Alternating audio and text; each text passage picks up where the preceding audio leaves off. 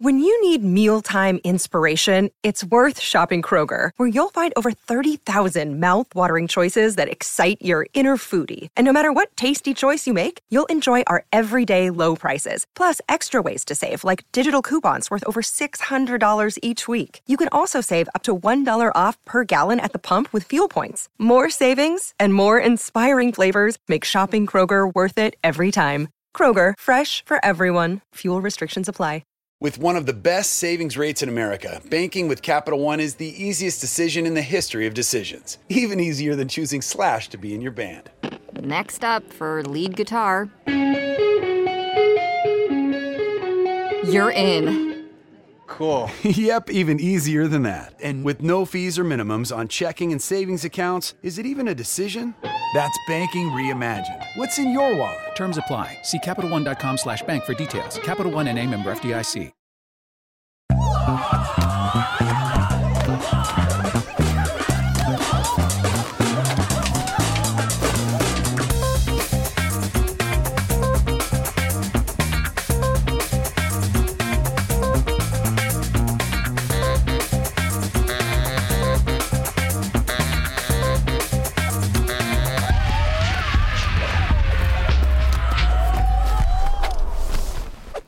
Hello, everybody, and welcome to another episode of Audio Judo. My name's Kyle. And I'm Matthew. We are proud members of the Pantheon Podcast Network. Now, apparently, there's been some confusion about what I just said just there. Oh. That part about the Pantheon Podcast Network. We had someone ask us why I keep mispronouncing Patreon. Because we refer to Patreon at the end of the show. Two different things, everybody. Right? I'm like, what the hell are you talking about?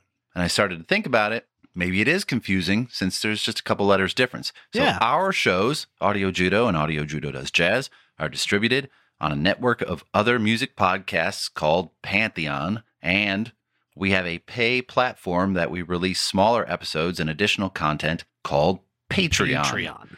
They are separate entities. Completely separate. For additional Audio Judo content, go to Patreon.com/Audio Judo. If you want additional music-based podcasts, go to PantheonPodcasts.com. With an S. That is PantheonPodcasts.com. Exactly. You can also search for Pantheon Podcasts on any major podcasting platform, and their stream will come up. What's really cool about the stream is if you like our podcast, you can go look at the Pantheon Podcast stream, and it will show you all the other episodes that come out, all the other shows that are in the same network. So if you're not quite sure what you want to listen to, you can subscribe to that and give a few of them a try. Yeah. That's how I found 2 or 3 of the ones that I enjoy. Oh, nice tip. Right? So this week, I'm super excited to do this episode. Oh, this is a good album. Because we are talking about a hometown hero from where I was raised, Robert Clark Seeger, and his 1976 album, Night Moves. Bob Seger is beloved in Michigan and treasured in Detroit and the surrounding areas. And as we will see, his popularity in that area far outweighed his success in the rest of the country for a good part of his career. Yeah. He is the quintessential Midwestern rocker, writing about things that we all could relate to and get our arms around. He was the everyman, hard worker, blue collar and gritty with his gravelly voice. And he sometimes mentioned places in Michigan in his songs, and that always endears you to the fans. Well, he could not be more Michigan-y if he tried. No. I mean, he was born in a hospital called Henry Ford Hospital in Detroit, Michigan. Right. He then moved to Ann Arbor when he was 5 years old. His father was a medical technician for, guess who? The Ford Motor Company. Everybody runs through there at one point or another. Apparently. Yeah, I mean, he could not be more Michigan if he tried. The album that we are talking about today, Night Moves, was not only his national breakthrough record, but also his commercial peak, even though he maintains his popularity to this very day. On his farewell tour, 2018-2019, Heather and I saw him at the Talking Stick Arena in Phoenix. Ooh. 20,000 people, standing room only for a 74-year-old musician with a bad back. This far from home with a capacity crowd indicates to me that he is still pretty popular even in this neck of the woods. But before we talk about Night Moves, we should talk about his beginnings as a musician. Yes, we should. How he got to this record. So as you mentioned, born in 1945 in Detroit to a father who worked for Ford. He lived there until he was about 10 when his father abandoned the family and moved to California. Seeger and the rest of his family were quickly bounced out of their very comfortable middle-class lifestyle and moved out of Detroit, as you mentioned, to Ann Arbor, a college town, which is about 40 miles outside of Detroit, the home of the University of Michigan. So you're slightly familiar with it. Yeah. Naturally, being a product of the 1950s, his first influences were Little Richard and, of course, Elvis Presley. Mm-hmm. He arrived back in Detroit at the age of 16 with his first band, a trio called the Decibels. Good name. I like it. Yeah, I like it. The band was all high school kids, and they recorded one demo called The Lonely One. And just this year, the classic rock station in Detroit, WCSX 94.7, played that demo for only the second time ever on the air. Yeah, when they pressed it to an acetate record. It only got played once on a local Ann Arbor radio station, and then everybody thought it was just gone. Yeah. It was lost.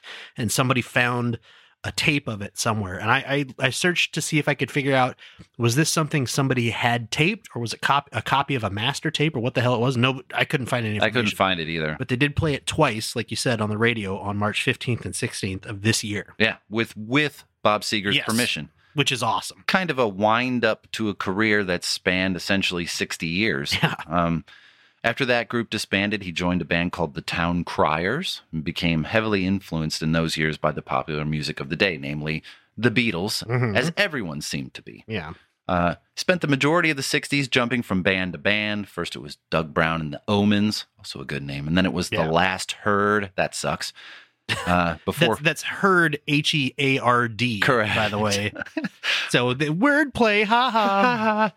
Before finally fronting his own band called the Bob Seger System. And this would be his first taste of any sort of fame. He signed a contract with Capitol Records after turning down an offer for more money by the local label, Motown Records. Yeah. Because as he saw it, he didn't fit the Motown sound. Exactly. It's pretty accurate. Their first single was an anti-war song called 2 + 2 = question mark? Which became a hit single in Detroit and gained some popularity in Buffalo, New York, which makes sense. Blue-collar, gritty town. Sure. And Orlando, which makes no sense. Yeah.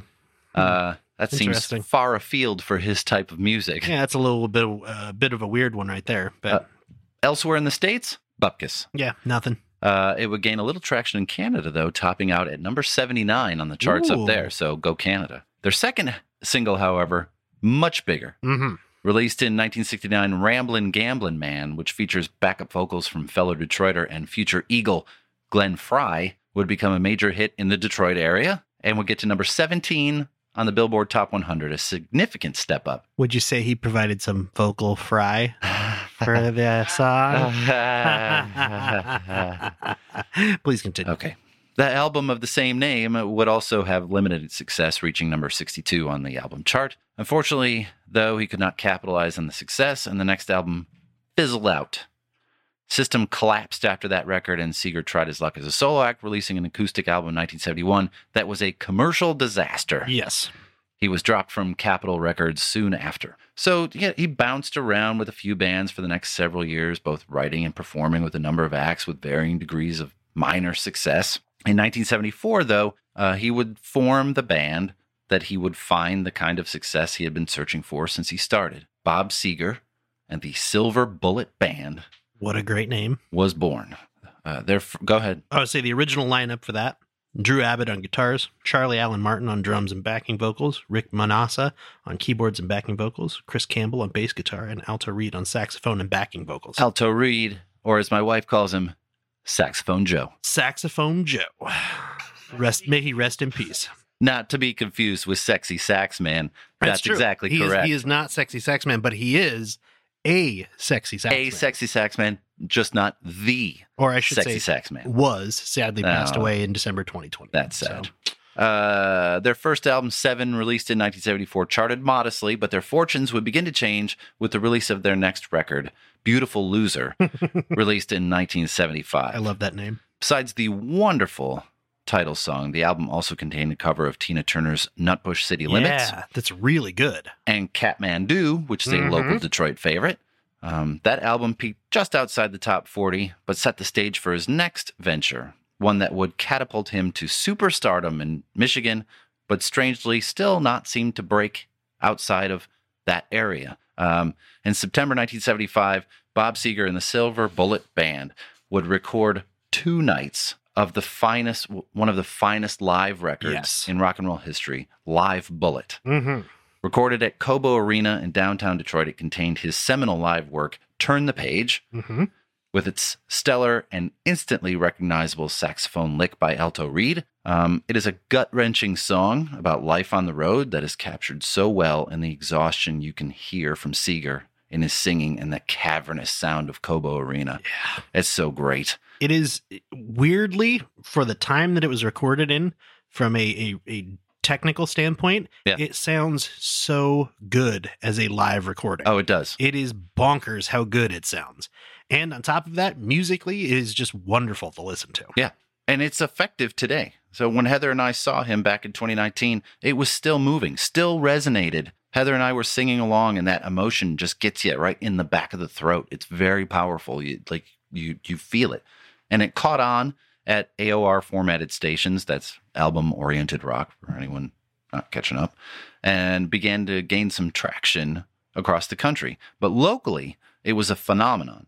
His imbalance was still significant, though. After the release of that album, he was able to play at the newly opened Pontiac Silverdome to 80,000 people.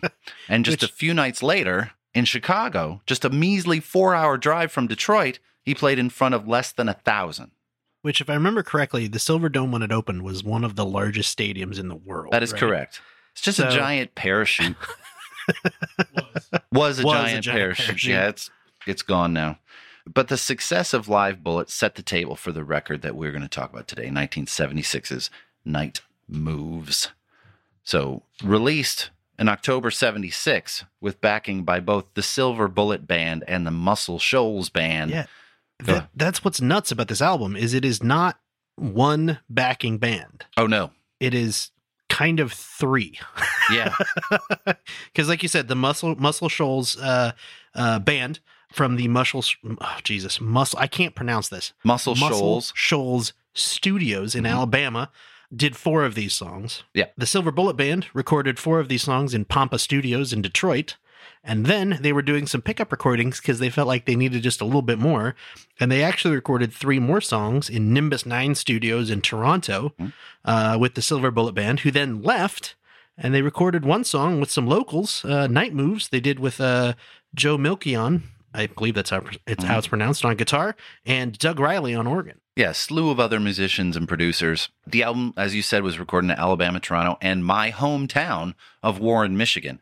Apparently, and this is news to me, he recorded several tracks for the record at, and it's one of the only times I'm going to correct you, it's Pampa. Oh, Pampa. It's at the Pampa Sound Studios. So going through this research... Feel free to correct me anytime, Matthew, by the way. Just putting that out there. I saw that name, Pampa Studios, when we were doing this research. And I was like, I know that name, but it means something completely different to me. Pampa used to be the name of a bowling alley close to my house, maybe about 4 miles away, that my parents used to be in leagues at. So I did a little digging. There was a Pampa recording studio in the basement of the Pampa bowling alley. No shit. According to producer Punch Andrews, the Seger's longtime manager, the bowlers had to be stopped from time to time for them to record their tracks. He also said, quote, sometimes the bass was enhanced by the bowlers on lane 17. I love that. So much history was being made just a few short miles from where I grew up. That studio closed in the early 80s, and unfortunately, the bowling alley burned down just a few years ago. Oh, it's another place of memory just wiped away, and that's sad. But the fact that it was like happening right there, that's crazy, in the basement of a bowling alley that my parents may have been at while he was recording it. Because 76, I would have been about 4. They were definitely in bowling leagues about then, because we used to have a shelf in the basement that was just wall to wall my parents' bowling trophies, like 30 trophies, like wedged into a corner. So maybe they may have been there. Do you have the vitals for this? I do. record? So, like you said, this was critically and commercially successful. It peaked at number 4 on the Billboard Pop Singles chart, became Seger's first top 10 album. God damn it, I can't read tonight. Tonight? Most of the time, I'm an illiterate. Sold over 6 million copies, meaning that it's certified 6X platinum in the U.S. pushed his previous albums, Beautiful Loser and Live Bullet, to higher sales numbers as well. Beautiful Loser has 2 million copies sold total, and Live Bullet has 6 million copies sold total worldwide. Side note, Live Bullet, like we said before, is a fantastic album. Go listen to it after you listen to Night Moves. You absolutely should. Yeah. You want to talk about the cover art? Yeah, sure. Front is just a picture of Bob Seger. It's real simple. From the chest up, he's wearing a leather jacket. Over his shoulder is a weird round light up above him. I think it's a stage light. You think so? For the mid 70s, I think it's just a big, for now, just a big. At first, I thought maybe it's like really a blurry picture of the moon, but I in further looking at it, it's definitely some kind of a light source. I think it's a stage light. He's got the forlorn look, or kind of a rock and roll look on his face. Yeah. Picture was taken by Tom Burt. Mm-hmm. When I looked that guy up, I was blown away. Yeah. By the length and breadth and richness of this guy's career. And he was another local Michigan guy to boot. Mm-hmm. Another one that I had never heard of before. And that's so great that through the course of this podcast, we are getting exposed to all these people that participated in all these wonderful albums and gaining a new appreciation for everything that went with them. Yeah. And that's awesome. And did you dig into his career? I did. Dude has taken photos just in music. He's done lots of celebrity photos, lots of other photos for commercial entities and things, but just in music, short list: Gordon Lightfoot, Ringo Starr, George Benson, Jerry Lee Lewis, Tanya Tucker, Andy Williams, David Allan Coe, Peter Yarrow, the band Iron Butterfly, the band War, along with hundreds of others. He also took that famous photo of Elvis that was used on the TV Guide cover in 1977. Yeah. Did you say Neil Diamond? I did not say Neil Diamond. I forgot about Neil Diamond. Did Neil Diamond's my favorite Diamond album, Hot August Night, which is great.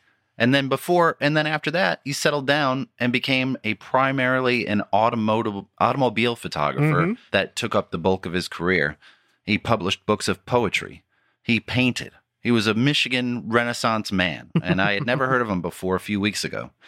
His work is phenomenal, and there's so many iconic car shots that are instantly recognizable to a child of that area. You recognize those car shots, and it's great to know where all that work came from. Unfortunately, he also passed away in 2002 of a pulmonary embolism, but his work lives on in works like Night Moves. Yeah. Go check out his, there's a great website dedicated to him as well. If you just search for Tom Burt, I almost said Tony Burt. Tom Burt, B-E-R-T. Yes, you will find it. Should we take a quick break and we'll come back and do a track by track? Let's take a break.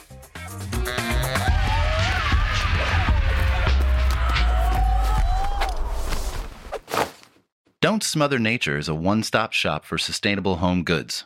They do the research to compile all the best and most affordable options and group them into a convenient online location. With smooth navigation, helpful support, and easy returns and tracking, they make transitioning you and your home to be more earth-friendly a simple and accessible process.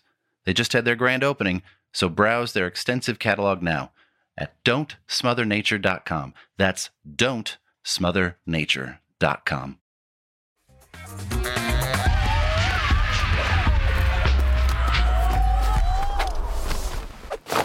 Have you ever forgotten, Matthew? I've forgotten a lot of things, but rock and roll never forgets. Rock and roll never forgets.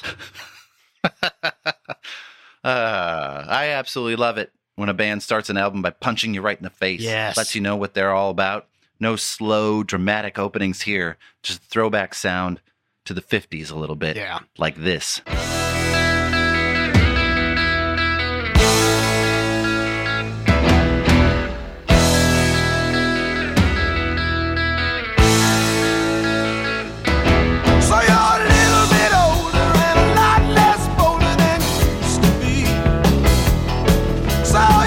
Shake them down, but now you stop and think about your dignity.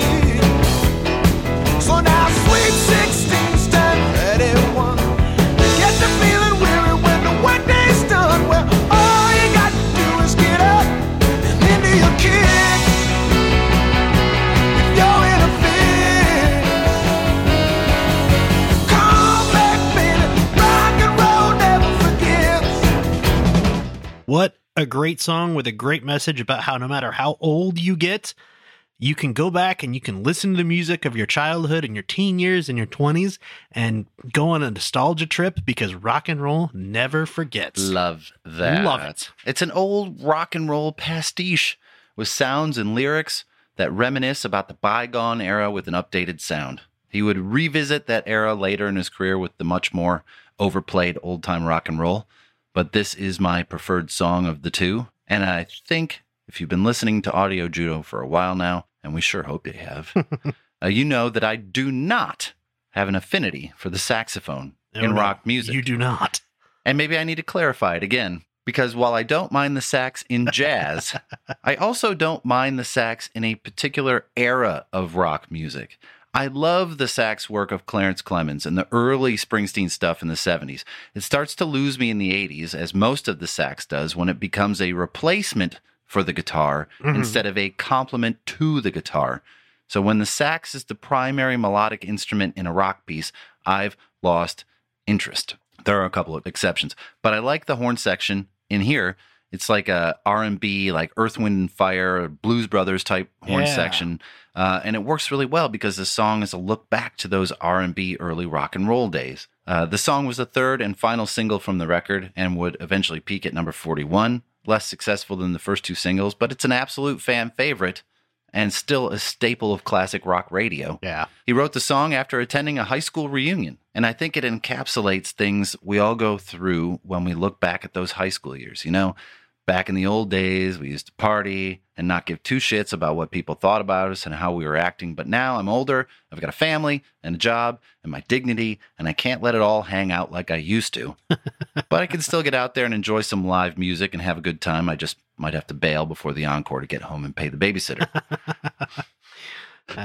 I love the line from this, all Chuck's children are out there playing his licks. Yeah. I did not know that's what that line was until I looked it up several years ago. Little toss out to Chuck Berry there? Yeah, I mean, obviously, this whole album has a lot of classic rock influences, but Chuck Berry, one of the biggest, one of the earliest. And I got two quick side notes because I kind of fell down a little bit of a Chuck Berry hole while I was looking at this. Number one, yet another artist whose musical works were lost in the 2008 Universal fire. Chuck Berry or Bob Seger? Chuck Berry. Okay. Fuck that fire. Second of all, Johnny B. Good, only rock and roll track on the Voyager Golden record.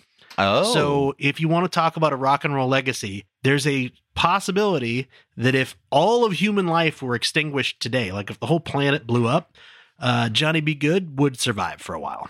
That's cool. Right? Yeah. Also, so Bob Seger was 31 when he wrote this song. Hence the line, Sweet 16's now 31. Yep. And like we've been saying, you know, it really is a little bit of a nostalgia trip song that plays into that, you know, the rock and roll that he was listening to when he was young, that he was heavily influenced by, but with the new sound that was happening in the mid 70s in rock and roll. Definitely. And do you have another one? I was just going to say, because of the weird lineup on this album, I did list who did what on every single song. Oh. So this one is Drew Abbott on guitar, Robin Robbins on piano, Alto Reed on sax, Chris Campbell on bass, and Charlie Allen Martin on drums. So even Rolling Stone magazine gets it right. Ooh. Calling this a, quote, no bullshit, horn-slathered, silver bullet crunch with a nod to Chuck Berry in the last verse, and the music makes the case for rock's longevity, as well as the lyrics do. And I think that's the perfect way to describe it. There's just as much nostalgia in the music as there is in the lyrics. And how rare is that? Yeah. It's great. And, you know. I can tell why they put it as the opener on this album. Yeah. And this album is packed with hits. So it's really is, you had to pick a hit of hits to open this album. It's a great start. And it's something that would absolutely help me to work on my night moves. Night moves. Second song on the album, fuck song. Just big time. Ease right into it. And it's not just a fuck song, it's a first time V-card punching fuck song. Yeah, there's no disguise in this one. There is no disguising this one. Title track of the record, and to this man's ears, one of the finest rock songs of its day. Still holds up. Lead single of the record would become his biggest hit since Ramblin' Gamblin' Man. It also took him almost 6 months to write the song, but he recorded it really quickly, as you mentioned, at 2 Nimbus days. Studios in Toronto. Most of the Silver Bullet Band had finished their work by the time Seger set out to record this song, so he used some session musicians, as you mentioned earlier. One of the defining sounds of the song is the work of the background vocalist towards the end of the song. Yeah. Those were done by Rhonda Silver, Laurel Ward, and Sharon Lee Williams. All three of them are Canadian singers who worked primarily in background roles for their careers, I was able to find out that Sharon Lee Williams voiced a few of the characters on Fraggle Rock. Oh. Which brings back a lot of memories. Interesting. Yeah, so Bob Seger was actually inspired by the movie American Graffiti to write this song because he was thinking about the nostalgia of his childhood while watching it. So in theory, that means we can thank George Lucas for Star Wars and Night Moves. Oh. Just saying. How much do I owe that guy? A lot. This one is also, it's a very personal narrative. These things actually, in theory, happened to Bob Seger. But he has said in interviews that it was actually a 1962 Chevy. Yeah. Not a 1960 Chevy, but it didn't fit lyrically within the song. Weirdly, Rolling Stone got this one right, too. They named it Single of the Year in 1977. Good job. Number 4 on the Billboard Hot 100 for the single, and number 5 in Canada. It's a wonderful song. Plays out like a narrative. Yeah. And autobiographical story of Bob and a young lady losing their virginities in the backseat of a Chevy out in the woods somewhere. Seger said this about the song. It still has the exact meaning it's always had for me. The freedom and looseness I had during high school. That romance actually took place after high school, and it was actually about a real person. Her boyfriend was in the service, and when he came back, she married him. It was my first broken heart. So Seger also said that the title referred to 2 separate things. One is the obvious putting moves on a girl in the backseat of his car, and the other was when he and the fellas would be working on their night moves to try to get the girls in the car in the first place. He said these parties were called grassers. Yeah. We called them woods parties, but they were the same thing. Find a spot in the woods, build a big bonfire, get a bunch of beer, and invite everyone you know. We had a lot of those. Easy enough. Uniquely, this song has 2 bridges, something that Seger credits to Bruce Springsteen in the song Jungle Land, and it certainly gives this song a unique sound because the music falls away, and it has a great moment of introspection. Every time I hear it, it sounds like he's just having a conversation with you, and he stops to get a little deep and thoughtful, and then it picks back up again, like he remembered where he was in the story, like this. I woke last night to the sound of thunder. How far off I sat and wondered. Started humming a song from 1962. Ain't it funny how the night moves when you just don't seem to have as much to lose. Strange how the night moves with autumn closing in.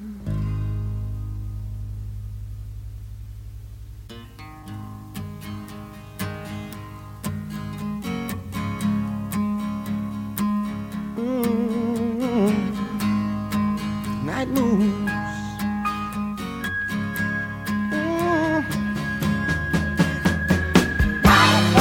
This is the song that pushed Bob Seger out of regional and into the nationwide spotlight. Definitely. And in some cases, the worldwide spotlight. This is the one that got so much radio play that people actually were like, oh, I got to go buy that album. And then, oh, hey, I like this guy. I should go buy his other older albums. Definitely. And Seger knew when he recorded it, I think everybody knew that it was going to be a hit. Even the promotions guy from the label told him, you're going to be singing this song for the rest of your career. Seger also said this is his favorite song of his own, and he would spend the rest of his career trying to repeat it, or at least the success of it. But more importantly, again, when we saw him in 2019, before he played this song, he said that this was his mom's favorite song of his. And I think it's even more special to him now because of that reason. One of my favorite things about the song is how he changes the meaning of Night Moves from being about putting the moves on someone to being about the passage of time. Yeah. And those little subtle changes within the scope of the narrative are what make it so effective and endearing. And whenever I'm sitting out on the patio at night with the missus and we're watching the world go by and reflecting on all that we've been through, this is the song that we sing along to. And it's such a nice moment. It's perfect. Yeah. But I don't know. That much wine and hanging out by the fire kind of gives me the fire down below. Because I think that's the next song, isn't it? It is. It is an I'll pay you to fuck song. It's another good old song about prostitution. And you know, I got to get serious here for a second. Oh, so don't. All joking aside, this song shit. is about prostitution. And I got to take a second to say that for me personally, I fully support the idea that sex work is work. Yes. Not something that should be shamed or looked down upon by society, nor should be illegal. Bob Seger took a lot of shit for this song because a lot of people thought this was him singing about picking up a prostitute, when in fact it was a third-person narrative that he wrote because he had the idea for a song. I think that in society, there's a reason it's called the oldest profession. Right. Because it's been around forever. And the fact that we shame people for it and put people down for it, I think is horrible. Especially because sex work isn't just prostitution. It's anybody working in the sex industry. That includes pornography, strip clubs, sex-oriented men's magazines, the sex toy industry, host and hostess clubs, peep shows, sex shops, adult bookstores, and lots of performers on the internet, like on sites like OnlyFans, Just for Fans, all kinds of other, sites where you pay people to do things for you. All told, the sex industry accounts for around $100 billion in the U.S. annually. Kyle did his research on this one. Because there is a good chance that, yes, you, listener, have spent money at some point on something related to the sex industry. And the reason why I'm bringing this up right now is because MasterCard just made changes to their agreements that are making it very difficult for a lot of people in the sex industry to get paid for their work. What? So if it is something that you give a shit about, make some changes. Call MasterCard and cancel your card. Switch to Visa or somebody else. Or somebody who actually supports sex workers. Hey, Visa, we're open for endorsement opportunities. Indeed, we are. AudioJudo.com. AudioJudo.com. Info at AudioJudo.com. Yeah, but like I said, this song was not necessarily personal for Bob Seger. It was more of a third-person narrative that he wanted to write about. Yeah. The lyrics are about different customers that might hire a prostitute, like bankers, lawyers, or rich and poor people. As long as they've got money, the prostitute doesn't care. We've covered this ground before when we did Goodbye Yellow Brick Road by Elton John on the song from that record, Sweet Painted Lady. It's a fan favorite, though, and it's often played live, and it was controversial. Ann Landers criticized it in one of her columns for glorifying sex. Yeah, Ann, because that's a bad thing? Right. Now, the fire down below might not be the best way to describe it, especially if you had visited a prostitute in this song. Right.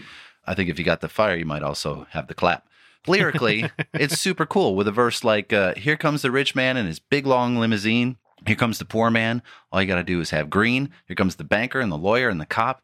One thing for certain, it ain't never going to stop. When all gets too heavy, that's when they come and go. With only one thing in common, they got the fire down below. So basically saying that it doesn't matter how successful you are as a person, everyone's got stress, and all you need is a little cash to get your rocks off with one of the ladies of the night. Everybody fucks. Right? Musically, this song benefits from the guitar work of Drew Abbott, who plays some great soulful licks in the song. Yeah, he does. Abbott played with Seger for most of the 70s hits and would eventually leave in 83 when he felt that Seger was relying too much on session musicians. He relocated to the beautiful Traverse City, Michigan area and continues to play guitar with local bands there. His work on this song is first rate, and here is a bit of it. Here come the man, faces hidden from the light, all through the shadows. Oh, they come and they go. With only one thing in common, they got the fire down below. Here come the rich man in his big long limousine. Here come the poor man, all you got to have is green. Here come the banker and the lawyer and the cop. One thing for certain, it ain't never gonna stop. When it all gets too heavy, that's when they come and they go. They go with only one thing in common. They got the fire down below. Bob Seger has said that lyrically, this song was heavily influenced by Scottish singer Frankie Miller's Ain't Got No Money. But musically, it was influenced by Fleetwood Mac's Rattlesnake Shake. Oh. It's another one that's hard for me to say. Rattlesnake Shake. Rattlesnake Shake. Can you say the name of the next song with a pun? Now that you've asked me to, I certainly can't.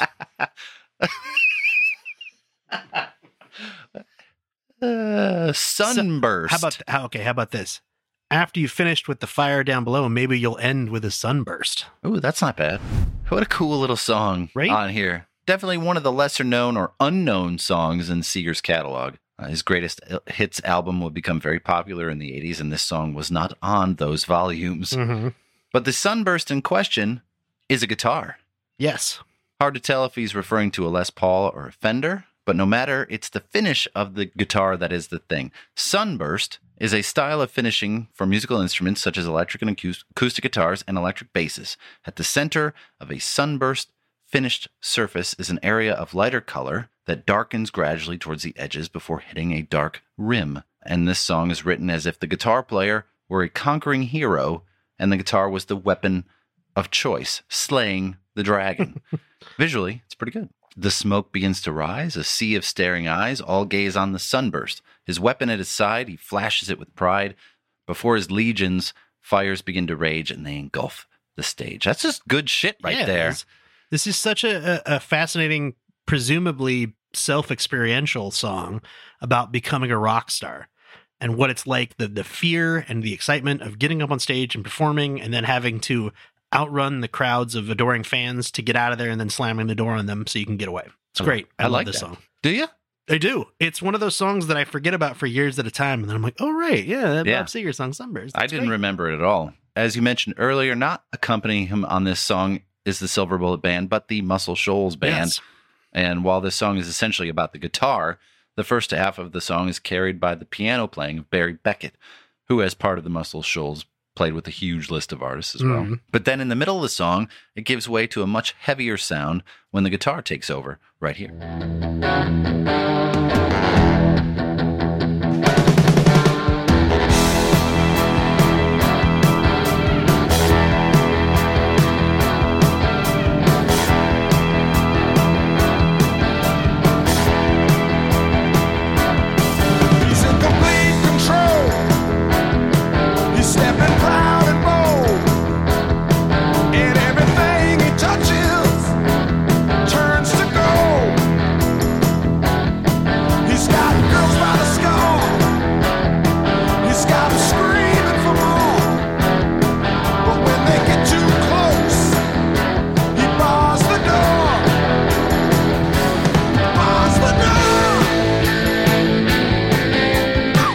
I love the build-up in this song.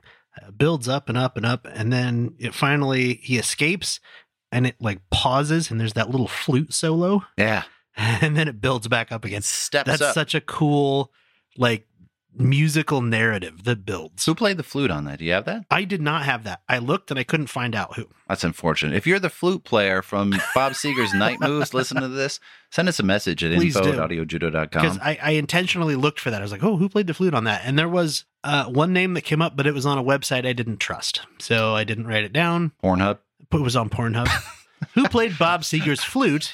And then I was like, oh. Weird search. Right? The lead guitar being played this time was by Pete Carr, who's immortalized on a song further along on this record.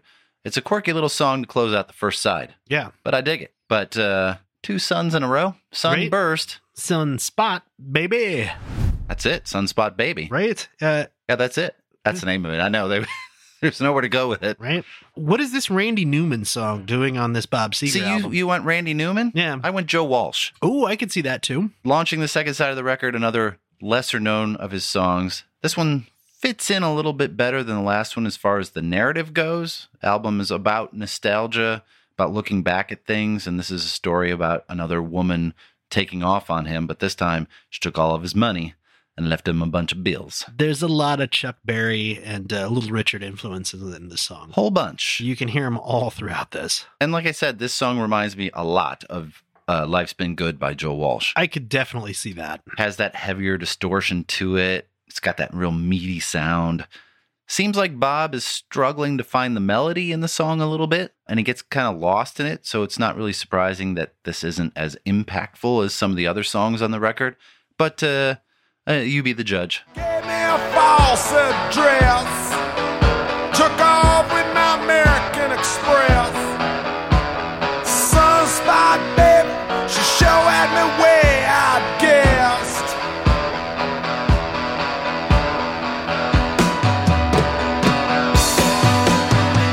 Left me here stranded like a dog out in the yard.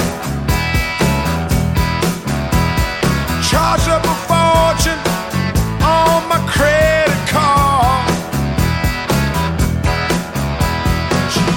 See, and now I want to retcon what I said, because now that I hear that, it does sound like Randy Newman. I couldn't place what I heard in my head. I don't know. It definitely does not sound to me like a Bob Seger song. No. It sounds like it doesn't belong on this album. But that being said, it's a great song. See, lyrically, it does belong on this album, but musically, I don't know that it does. All right, I would totally agree with that, yes. See, it's all right. It's not one of my favorites on the song, but I like to listen to it, especially when I'm down on Main Street. Oh, boy. I had one more thing I got to talk about. Oh, you got one more? Okay, then don't do the whoosh.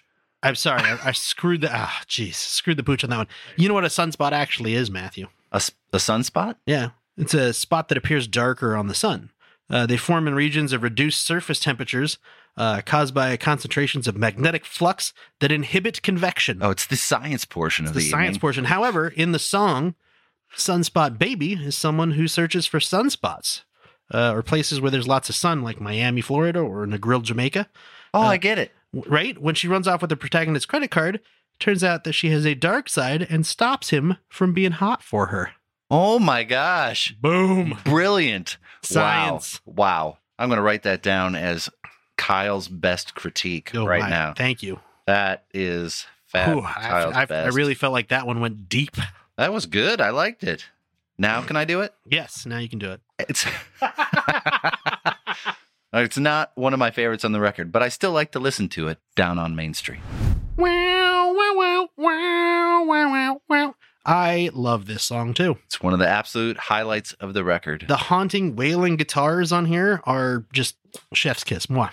Song was the second single, reached number 24 in the U.S., number 1 in Canada. Go Ooh. Canada.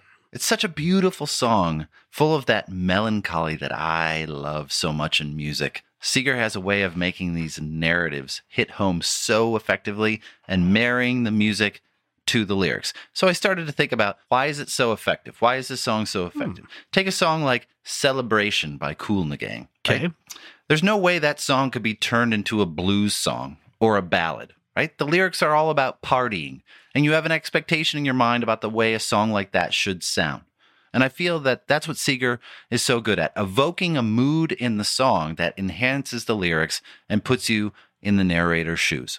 So the song is about a guy who is super taken with a young lady dancer in the downtown area. And while I think he was a younger, say even younger in this record, he would have been all about meeting her and putting the night moves on her. But now he's grown up and he's content to just watch her walk past and enjoy the memories of watching her. Even dreams about her at night, but doesn't approach her. There's a quiet loneliness to the song, and that guitar line that dominates the song, played by Pete Carr, is such a dramatic melody that it doubles down on that loneliness. That guitar just stands out with a little reverb, very little going on around it, that it makes you feel like you're walking that dark street alone with them, like this.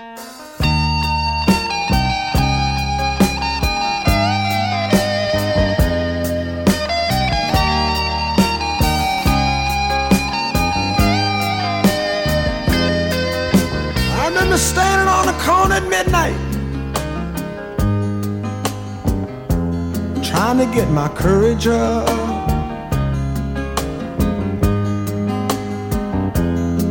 There was this long, lovely dancer in a little club downtown. Loved to watch her do her stuff. Through the long, lonely nights, she filled my sleep. Her body softly swaying to that smoky beat down on Main Street. This is actually an autobiographical song, Matthew. It is about where he grew up in Ann Arbor, Michigan. The street that he's singing about is Ann Street in Ann Arbor, Michigan. And Bob Seger told the Chicago Sun-Times in an interview, quote, "It was about a club. I can't remember the name of the club, but the band that played there all the time was called Washboard Willie. They were a Delta and Chicago blues band. Girls would dance in the window. They were a black band, and they were very good. That's where I would go, but I was too young to get in. It wasn't in a great part of town, but college students loved to go there." Love it. So first of all, it's one of my favorite Seeger songs, and one that you just love to belt out and sing along to, especially at the end when he kind of wails the last few down on Main Main Street over and over again. Yeah. So great. And I love this song. It definitely sounds like home. And also, as you mentioned, it's Ann Street. And I know what that street is like now in a bustling college town. My brother lives like 3 blocks from there. Oh. And it's very busy. But I can imagine what it would have been like in the early 60s. Probably not well lit with some divey bars. Pretty cool place. Incidentally, that guitar line that is the center point of the song does not get played live. It was replaced by the saxophone of Alto Reed, which I think was almost just as impactful. Yeah. It's so good and rich. You got more about this song? I was just going to say that I feel like this is definitely a middle-aged white guys at the end of a very drunken night song. Oh, fuck yeah, it is. It's like, this is Main Street is the song you put on when you're wrapping it up and you're all just like, you can barely hold your head up, and then all of a sudden everybody's just like, down Main Street. It's so good, though. It's a great song, though. I love it. Matthew, come to Papa. Whoa. That's the name of the next song. I didn't mean that literally. Oh. But this one is an immediate departure from everything else on this album. It's almost a funk song. And Yeah. it's actually a reimagining of an R&B song called Come to Mama that was originally done in 1975 by Ann Peebles. Well, it was originally written by Earl Randall and Yes. Willie Mitchell. For Ann Peebles. And recorded and released by the Hamsters before Ann Peebles. I thought they wrote it for Ann Peebles. Oh, interesting. The Hamsters. The list that I saw, because this has actually been covered, the song Come to Mama has been covered by several people. Yeah. And Ann Peebles was the first one on that list, but that's interesting. I didn't find that one. This has more slink and soul than you expect Bob Seger to have. It's really an excellent song with some great moments, maybe like this. The stars in the sky go away, and you feeling real low down today. If life gets hard to understand, the whole thing's getting out of hand. Come to Papa. Very interesting, very not like anything else on this album. No. And I think when you start to listen to this album as a whole and the whole thing in context, you can start to pick up on the differences between the Silver Bullet Band and the Muscle Shoals rhythm absolutely. section.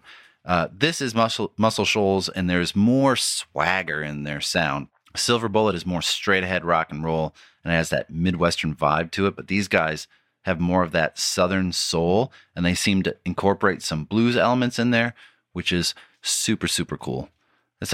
Actually, I like it's a little hidden gem on the record. Yeah. It's no Ship of Fools. Oh. Is this Peaceful Easy Feeling by the Eagles? It could be. Because it sounds a lot like It might as well be. But, I mean, obviously there might be some influence there, but still a good song. Do you know what the term Ship of Fools actually means, Matthew? I do not.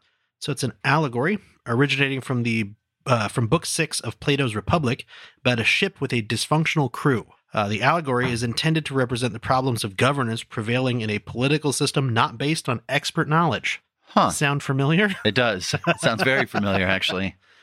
I'm going to do my own research, Matthew, and we'll see what happens. I think it's one of the underrated songs on the album. Yeah. Kind of one of those unsung songs that is really good, but for whatever reason goes unnoticed amongst all the other hits, kind of like Gray Seal from Goodbye Yellow Brick Road. Super good song, but buried. But for Seger's voice, this could easily be a country song. Yes. It has the melody of a country song, the slide guitar of a country song, and the subject matter could be a country song. Tells the tale of a guy in a ship which is destined to crash and sink along the coast, and he is the lone survivor. Could be a metaphor, claiming he, quote, alone had the tools to survive the Ship of Fools, or he could just be telling a story, hard to say. But, I don't know, you tell me. Tell me quick, said old McPhee, what's this all have to do with me? I spent all my time at sea, alone. Is there something else I should know? Something hidden down below the level of your conversation? Well, it turned away before the answer.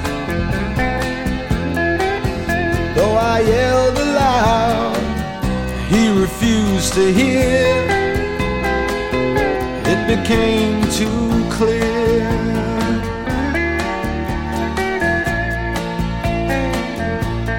So, question for you, Matthew. Yes. Do you think he's singing about former relationships or former bands? Or both? I think relationships. I feel like it's bands. Do you? I feel like because he went through so many bands. Well, bullshit. I'm walking out. Yeah, damn it. He went through so many bands in his career and so many. He always felt like he was the successful one that ended up moving out of the band. That's an interesting turn. And I wonder if this song was intentionally about that because he says, like you said, he's the only one with the tools to survive. Oh, damn. Is he really calling out all of his former bands like, listen, you stupid idiots, I'm the one that became successful. You guys Damn sucked. it. Kyle got deep on this record. God damn it. That's good. It's good stuff. What are you, a Mary Lou? Oh, whoa. Well, I'm not there yet. Please continue. I'm sorry. I overrode you. I love this song, and I dig the Muscle Shoals band that plays on so much. And I'm going to have to find out what else they played on because they have a unique sound among the backing bands of the day. And I wonder what kind of career Seeger would have had if he had called himself Bob Seger in the Muscle Shoals rhythm section. Well, Muscle Shoals has got the Swamper. They've been known to kick a song or two. What is that from? It's from Sweet Home Alabama. Does he say Muscle Yeah. Shoals in it? Yeah. Really? Muscle Shoals has... I don't know if that's actually the line, but I think that it is...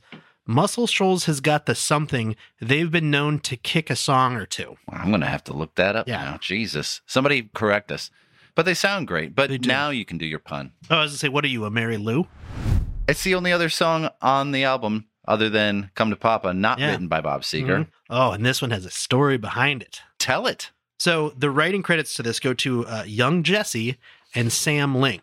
So Young Jesse was actually a man named Obadiah Donnell, Obie Jesse. Obie Jesse. Who was born on December 28, 1936, and sadly passed away April 27th, 2020. He was an American R&B, rock and roll, and jazz singer and songwriter. He recorded as Young Jesse in the 1950s and 60s and was known for his solo career, work with a band called The Flares, and a brief stint in a band called The Coasters. He later performed and recorded jazz as under the stage name Obie Jesse.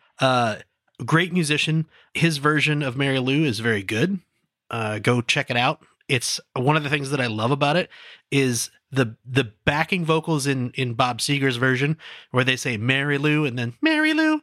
In Young Jesse's version, the Mary Lou is super deep. It's like Mary Lou, Mary Lou. It's really fun. I like that.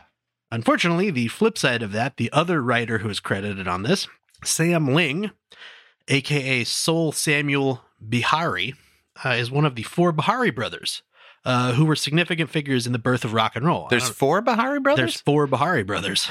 They're actually pretty shitty people. Great. Who would have thought? The four brothers, Lester, Julius, Saul, and Joseph, founded a company called Modern Records, which they then split off a whole bunch of subsidiaries from, essentially, depending upon who you believe, so that they could take people for more money and then close out that subsidiary company. And then when people came back and were like, hey, I want my rights, I want my money, they would say, well, we're sorry, that company no longer exists, so you can't sue us any longer. Oh, what a couple of douchebags. On top of that, they were not songwriters, but they did purchase or claim authorship of many songs that appeared on their own labels so they could get songwriting royalties for themselves. They used pseudonyms for their credits, so it was much harder to track who was actually writing the songs. And they specifically preyed on artists that were not savvy to the business side of the music industry, new artists that did not have any background in, contracts and dealings and things like that. What's that, Barry Gordy? You're going to give me $100 for all my songs? Right? In fact, John Lee Hooker's song Down Child is solely credited to Jules Taub, which was one of Jules Bihari's pseudonyms. Oh, what a bunch of assholes. Also, just to show who they were hanging out with, they hired a young Ike Turner as a talent scout, musician, and producer. They had him write songs for them, which they copyrighted under their own pseudonyms, so he received no credit or royalties for their songs. Ike Turner later estimated in an interview that he wrote, quote, 78 hit records for the Biharis. Oh my God. Sound like a real nice group of guys. A couple of douchebags. Yeah. But the song, great song. Pretty Cool Blues Rocker, sounds like this. She took my watch and chain. She took my diamond ring.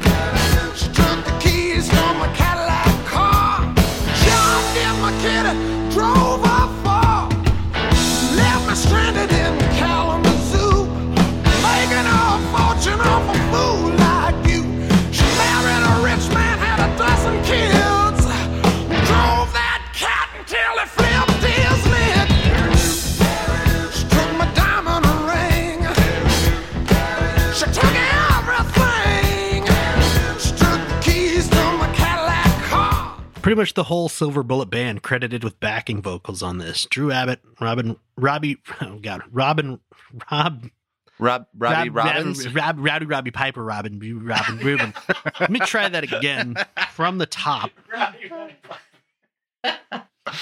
Oh boy.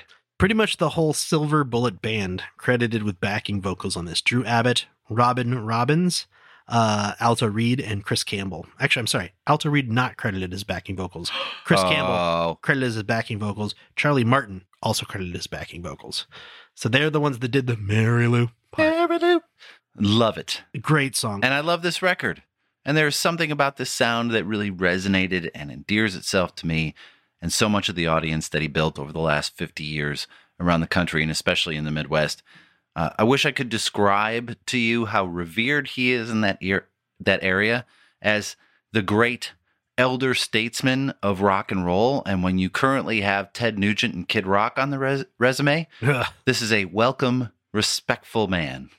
And that is Night Moves. And you guys out there need to get on board because we have great things coming to our Patreon site and we want you to be part of the show. We do.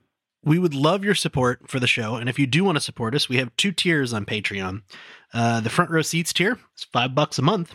And that tier includes 2-day early access to all of our episodes, a shout out on a future episode as a loyal producer, some bonus mini episodes called Judo Chops that are like 5 to 15 minutes, and they cover usually one subject on music, as well as some occasional bonus content such as unedited interviews, behind the scenes videos, and tiny tidbits that got cut out of regular episodes, mostly because we screwed up or burped or farted. There's also a higher tier called the Backstage Pass. It is $20 a month. However, for that $20 a month, you get everything in the Front Row Seats tier, plus a very special personalized gift, the chance to co-host an Audio Judo episode on the album of your choice. That benefit activates after 1 year of patronage at that tier and can only be activated once. And on top of that, you get to feel pretty good about giving us some money to keep doing what we're doing. Yeah. It really is, it does help us out a lot. Even if you can't do that, get in touch with us and let us know what you think. Yeah, if you want to get a hold of us, you can find us at Twitter at Audio Judo, on Facebook at facebook.com/Audio Judo, or on Instagram at audio_judo. If you want to send us an email, you can do that too at info@audiojudo.com. Please don't forget to check out our jazz podcast, Audio Judo Does Jazz, which is available at audiojudo.com/AJDJ or anywhere that podcasts are podcast. We have episodes from Joy Division, Rush, Dire Straits, our holiday and year-end episodes coming, so please keep joining us. Other than that, we will talk to you in 2 weeks. Bye, everybody. Bye-bye, everyone.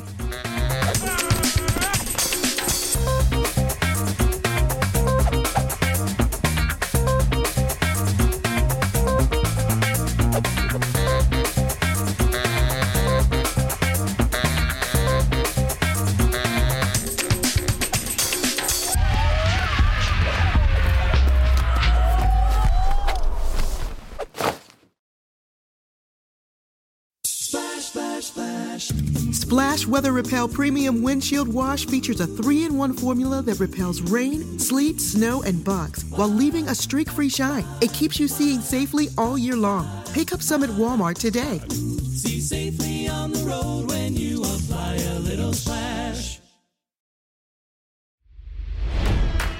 It's NFL draft season, and that means it's time to start thinking about fantasy football.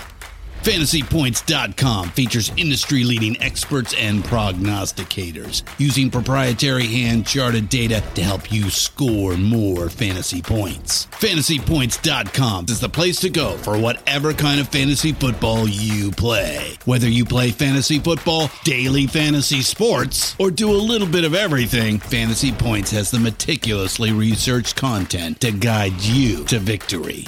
And why wait for the fall? Fantasy Points also covers the new spring football league, the UFL. Join the guru, John Hansen, Scott Barrett, Joe Dolan, and other massive names in the fantasy football universe with an exclusive offer. Use code Pantheon for 15% off any Fantasy Points package, including the all-in package, with access to every article, tool, and data nugget that Fantasy Points has to offer. That's FantasyPoints.com and code Pantheon for 15% off at Fantasy Points. FantasyPoints.com. Code Pantheon. Score more fantasy points.